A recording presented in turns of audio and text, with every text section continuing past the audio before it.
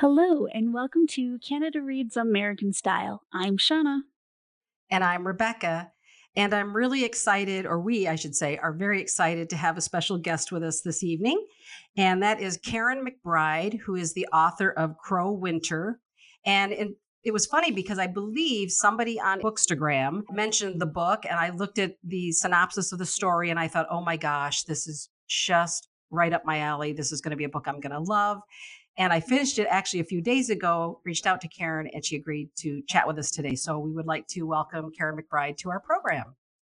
Hi, well, thanks so much for having me. That's so amazing that you were able to find the book over the whole Bookstagram community because it is such a uh, a beautiful representation of what community is, I think, in that everyone is just interacting all the time and giving recommendations, and I just love it. So it's nice to see that, hey, look, it's actually working. Absolutely. Yeah. And it was funny too, because since I have now put that up on our Instagram, I've had other people reach out to me and say something about the book, whether it's either on their to be read list or they've already read it and loved it. So it's definitely a book that people are talking about. So, Karen, how have you been handling this time with the pandemic?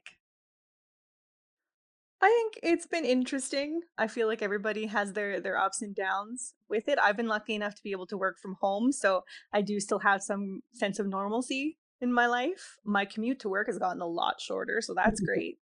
But, I try to stay creative in any way that I can because the writing is not coming as quickly as I would like it to. So, I've been doing some drawing on the side, and when all that fails, I just been playing a lot of video games and watching a lot of TV. So that's been fun. Any series, any shows you wanna give a shout out to at all? Oh gosh. I watched a lot of trashy Netflix stuff. I don't think I should mention it. Yeah, I think we all do that actually. Right. Yeah, exactly.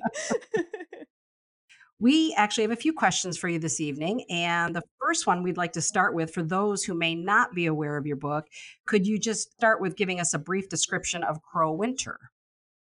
For sure. Winter is the story of a young Algonquin Anishinaabe woman named Hazel who returns to her home reserve following the death of her father. She's there to reconcile her grief, but also to deal with land claims issue that her father left for her and her family. There's an old quarry that's on their property and it's been sitting unused for over a century and is only now starting to gain interest from outside parties. So all of that's going on, but at the same time, she starts having dreams about this talking crow who turns out to be the trickster god, we could say, named Nanabush. He warns her that there's more at stake with the quarry than just a centuries old land claim, and that she and her family could be in danger in this world and the next. So it's a bit of a mystery. It's got magic and ultimately is one family's journey through grief. Thank you. That's a great description of it, and it's funny because I'm not somebody who necessarily likes magic realism, but I love crows and ravens in stories, and so that's why I say as soon as I saw that, it grabbed me immediately, and I was really excited to read it. Amazing. Yeah. In other interviews I've listened to, you stated that you began with the title in mind.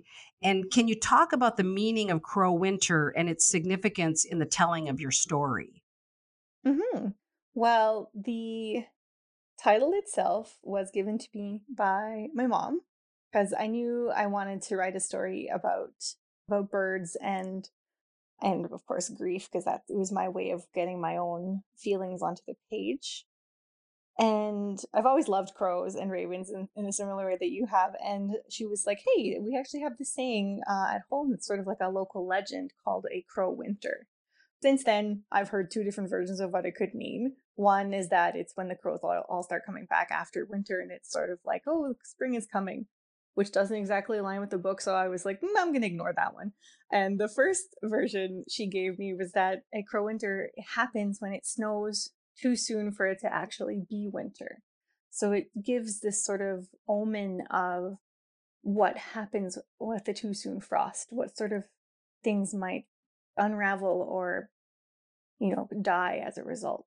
And did you think at all? I know that sometimes I think crows are supposed to also signify death in that way as well. Were you thinking of did that kind of play a part? I mean, because of the father in the story has passed away, and I know your own father had passed away. So did that have some meaning as well?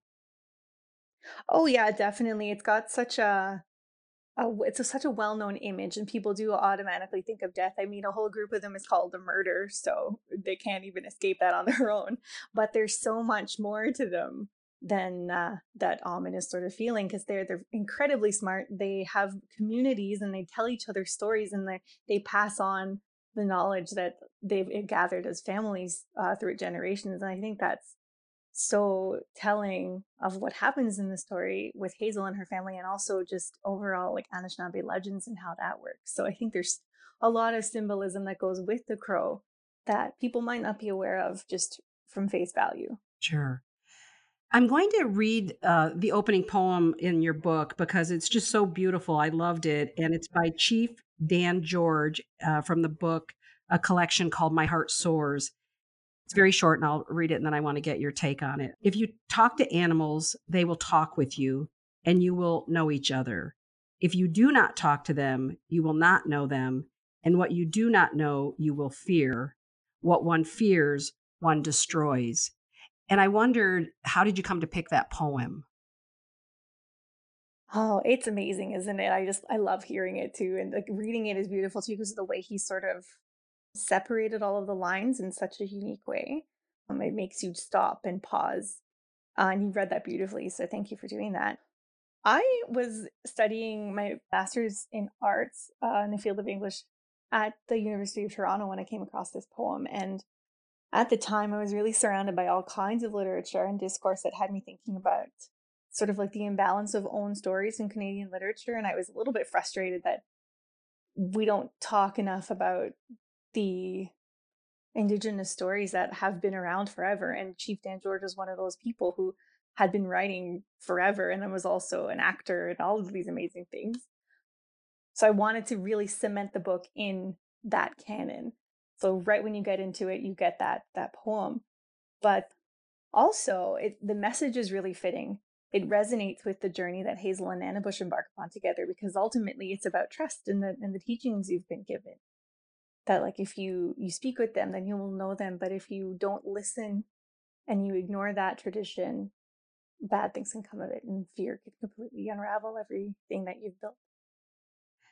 Yeah, and the relationship between Hazel and Nana Bush, I think it's one of those relationships, characters and stories that you just never forget. In fact, we were talking with another friend, another reader, and we were talking about characters that have resonated with us and have stayed with us our whole lives. And I have to be honest with you, the relationship between Hazel and Nana Bush for me, I'm definitely they're going to stay in my memory. And I have a bad memory, but they're going to stay in my memory for a long time because they just were so their relationship was just so beautiful to me. I loved it. Oh, wonderful. Thank you so much for that. Sure. As soon as you sort of start to look at the book, you see these beautiful illustrations of crows and other natural elements. And I wanted to know, I noticed on the back it says that you did the cover illustration, but did you do all the illustrations for the book? Yes, I did. All of them are mine. Wow. Now, why is it not credited? Because I didn't see that it said you were responsible for all the illustrations. I didn't think. That's a good question. I'm gonna have to talk to somebody over at Harper. I think you should. Usually it's credited, but I didn't see that only on the back. Oh, I think it might be at the front, like the publishing notes, just at the front. Yeah, there's like a text and Oh, there it illustration is. copyright, so it's not explicit. You have to go hunt down for it, but it's in there somewhere. Yeah, I don't follow rules very well, and I totally missed the very top where it says text and illustration. So can you talk a little bit about your art? Because I didn't realize you also are an artist along with being an author. So what started first? Have you been an illustrator longer than an artist longer than a writer? What's the genesis of all of those two activities, I guess? Well, I've been drawing forever. My dad was an artist as well, so it's sort of just in my blood. My one of my aunts, my aunt Hazel actually, who is Hazel's namesake, she was an artist. So it was really important to me to have that aspect in the book and sort of honor her in another way and then honor my dad in that way. But really, I've just been drawing, I think, for as long as I can remember. And then writing sort of showed up after I started reading Harry Potter and was like, hey, I want to make my own world like that. I want to go to Hogwarts. I'm going to write my own fan fiction and stick myself in there because that was the only way I was going to get to Hogwarts. So yeah, I think the art came first, but it really did just lead to more artistic pursuits. Wow. So was it difficult for them to allow you to include your own illustrations in the book, or was that something that was, I mean, how did that I don't know that that normally happens, so how did that happen? I've been told it doesn't really happen that way. Not everybody is so lucky. My agent, when we went into our meeting with HarperCollins, she mentioned that, "Oh, hey, Karen has these drawings. Why don't you take a look at them?" And I brought my sketchbook just in case, and just thought, "Oh, maybe they'll put one like somewhere in the book." I didn't really expect too much, but they loved it. My editor Iris was instantly drawn to them. She thought they were beautiful, and then she brought the art director from HarperCollins in, and he really liked them. And they thought, "Hey, well, can you actually do more?" Because I think I had five or so of them at that point, and they suggested, "Why don't we put one at the head of every chapter?" So they actually asked me to draw more. So I was blown away. And obviously, it was like, "Yes, please, of course." And it really enhances the story. I mean, I kinda look forward at the beginning of every chapter to see what was the next illustration. So that really for me, I'm a visual person as well, and it really, enhanced the chapters. I love them all. It was great. Oh, thank you. Yeah. Now we're gonna get into, like, a little bit more of a serious question here, but at one point, Nana Bush is watching Nora, which is Hazel's mother, in the kitchen, and he says, "Broken people build broken homes." So I wanna know, are Hazel and her family broken people, and is this a broken home? Well, perhaps not broken in the way that we immediately think when you hear that phrase, but when we meet Hazel and Nora and her brother Gus, they aren't really a family unit anymore. They've really been torn apart by this loss. So they're broken in a an emotional way, also a spiritual way. They're not really connected to their tradition. I think Nora at one point mentions that she doesn't really go to ceremonies anymore. She goes to the big things like powwows, but she doesn't know how to bring herself to participate in tradition anymore. And Hazel, she's sort of in transit. She just finished this huge accomplishment in her life of getting her university degree, but she is sort of lost. So she's broken in that way. Gus, he's avoiding going home, so he's avoiding confronting his grief. So really, they're all broken in a different way. They're broken because loss is something that shatters you. When I read that quote in the book, it's funny because it really just jumped out at me, and it actually made me just sort of stop and kinda go back. Oh, I kinda reread that section it led up to because it was like the perfectly placed statement in the book because it just really kind of a little bit of a gut punch, but it was just an amazing moment in the story. So I just loved that. Oh, that was fantastic. So I rave about your book because I read a lot, and sometimes something will come along that just really hits you in the right moment, the right time, and your book really did that for me. Oh, thank you. Yeah, it really resonated. I'm so glad to hear that. Yeah. Family secrets are definitely a theme in the book. And Hazel accuses her mother of keeping secrets. Then Nora points out that Hazel's father kept secrets. Nana Bush has his own. And can you talk about the repercussions of family secrets within the story? They sort of snowball, I think. It all really does lead back to Hazel's father, Abe, keeping that secret about the quarry and not really talking about what he wanted to do with it. So that sort of it puts that wrench into their plans right away. Nora is keeping what she knows about Abe, keeping that secret to herself and not telling Hazel. And then Hazel is also, I think she's keeping her secrets as well because she's not telling people that she's hanging out with Nana Bush.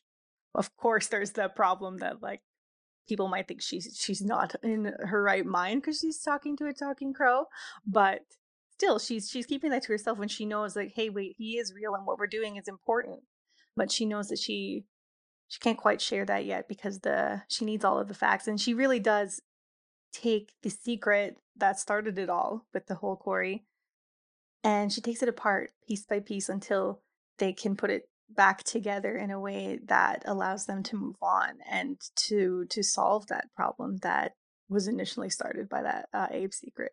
I don't wanna give away the story, so I don't know how well you might be able to answer this or not, but, I'm really curious about because I don't know a lot about indigenous and reserve life necessarily, obviously just what I read, but I'm curious about if a situation were to come where there's an opportunity for kind of in the story for something to come along that would help the reserve and the people who live there economically. But then there's the whole sacred ground argument. And I'm just curious about how much is that a conflict in your community? Because I know what I read, but I always just wonder, when push comes to shove, which way does it fall?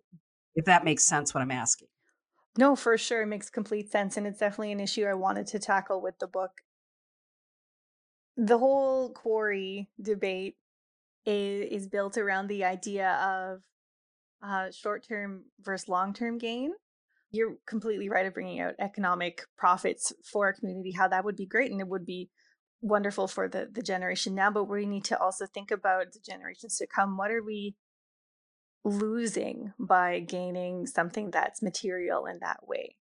And in this case, it would be tradition and it would be this history that we've also fought so hard to hold on to, that giving away something like the quarry to a development which could also be, which is sacred ground in a way, would open up the community to more loss traditionally, culturally.